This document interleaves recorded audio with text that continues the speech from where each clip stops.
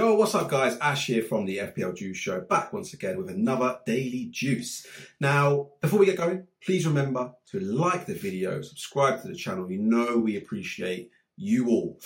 So exciting news, guys. We've partnered up with DraftHound. DraftHound have provided provide a platform for which you can punch your FPL team into it, and it can spit out all these different suggestions. It has all these different tools, all this information, all these stats that you can use to help improve your overall rank and improve your FPL teams. Now, if you're someone like me who's always on the go, always doing this, always doing that, I've got work or I'm out with the family, I don't really have time to do my own research, this is a great way so you can open up the app, open up the platform, have a snapshot of the stats that you want to see, and then help you make your decisions really, really quickly. So if you want to check it out, it's absolutely free to sign up. Just click the link in the description of this video, check it out, and let me know what you think. But yeah, without further ado, let's get started with the video.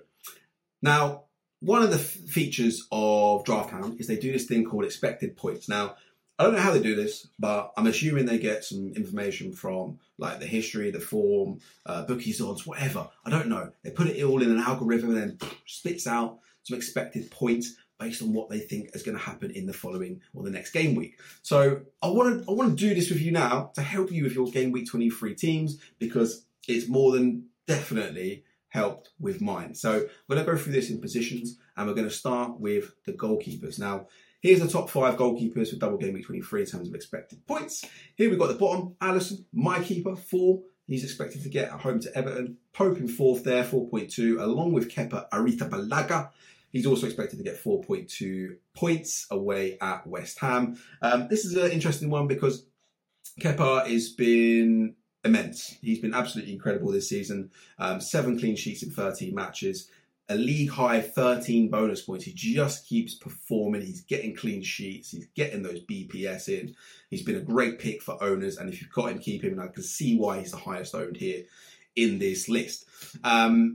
Second on the list, and you'd expect this to happen because Arsenal and Man City both have a double. But second is Ederson. He's predicted to get 6.9 points in these fixtures, at home to Villa, away at Arsenal.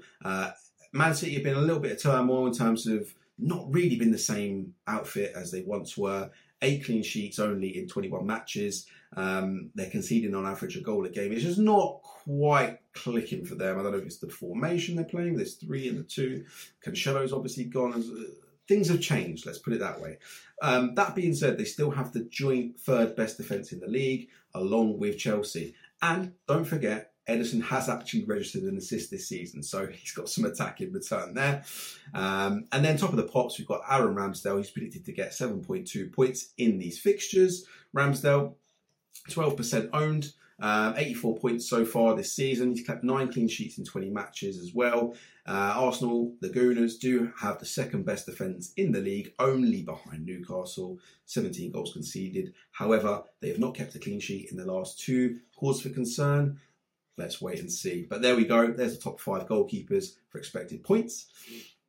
Let's move on to the defenders. Now, as you can see, dominated by the Arsenal players. The top one in there from Man City is Akanji. Lots to talk about who the best option is from Man City in terms of defenders. Is it Akanji? Is it Ake? Rico Lewis, Stones? Like, they've got so many different options in there, but DraftHound is saying Akanji is probably the best option to go for. 8.2 he's predicted to get in this double game week.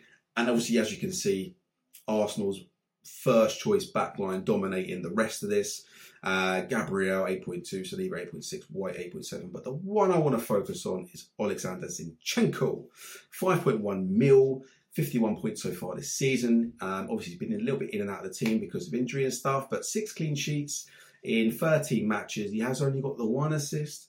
But the reason why I think he's a really good pick, and I'm surprised not more people are talking about him, is not just because he's predicted to get these 9.3 points across the 2 games, but because of his TSB. His ownership's really, really low, 8.7%.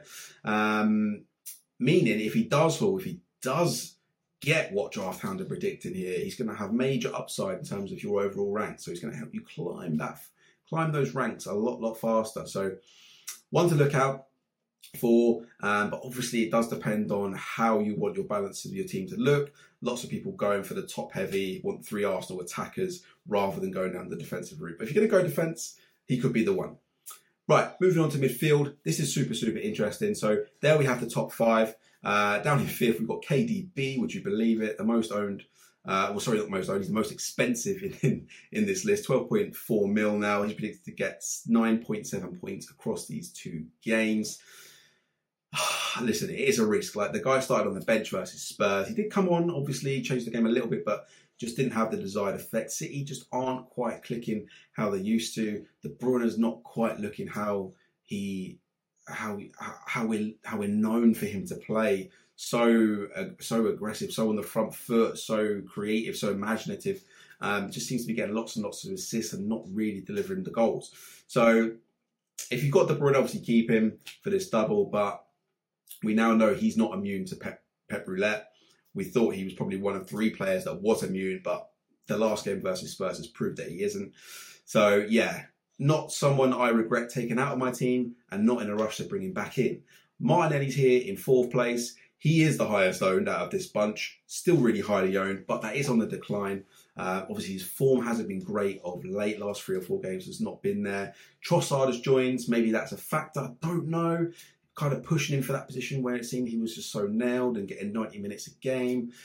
That being said, he's still predicted to get 10.4 points over these 2 games. But the top 3 are the ones I'm really, really interested in, especially Riyad Mahrez. Riyad Mahrez, 7.7 mil, predicted to get 11.3 points across these 2 games. 4 goals and 5 assists so far this season in 16 matches. 7 of those goal contributions have come in the last 7 matches. So he's really enjoying this prolonged period in the starting lineup of the team. He's doing what Mahrez does, what we know he can do. Obviously, the problem is rotation risk is still there. It's still going to be there. It'll be there forever, for as long as Pep is in charge. Mahrez could start both of these games, or he could start on the bench both of these games. That is the risk we are going to take. We don't have to take that risk, but we choose to. It's a gamble, could pay off.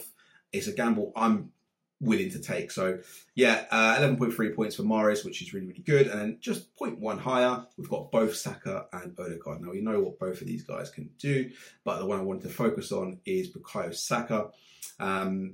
He's got 111 points so far this FPL season, 7 goals, 8 assists in 20 matches. He's absolutely stonewall nailed. He hasn't really got anyone pushing him that side of the pitch either. He's on penalties. And out of the Arsenal mids, he's the one who's lowest owned, even though he's probably the one with the most attacking threat. So he's definitely one that you should be targeting for this double game week if you haven't got him already. Can he rival the captaincy for this week? I don't know. You'd have to have some pretty big balls to go for Saka over you know who. But it's looking good for the Arsenal mid. So yeah, Saka's looking good.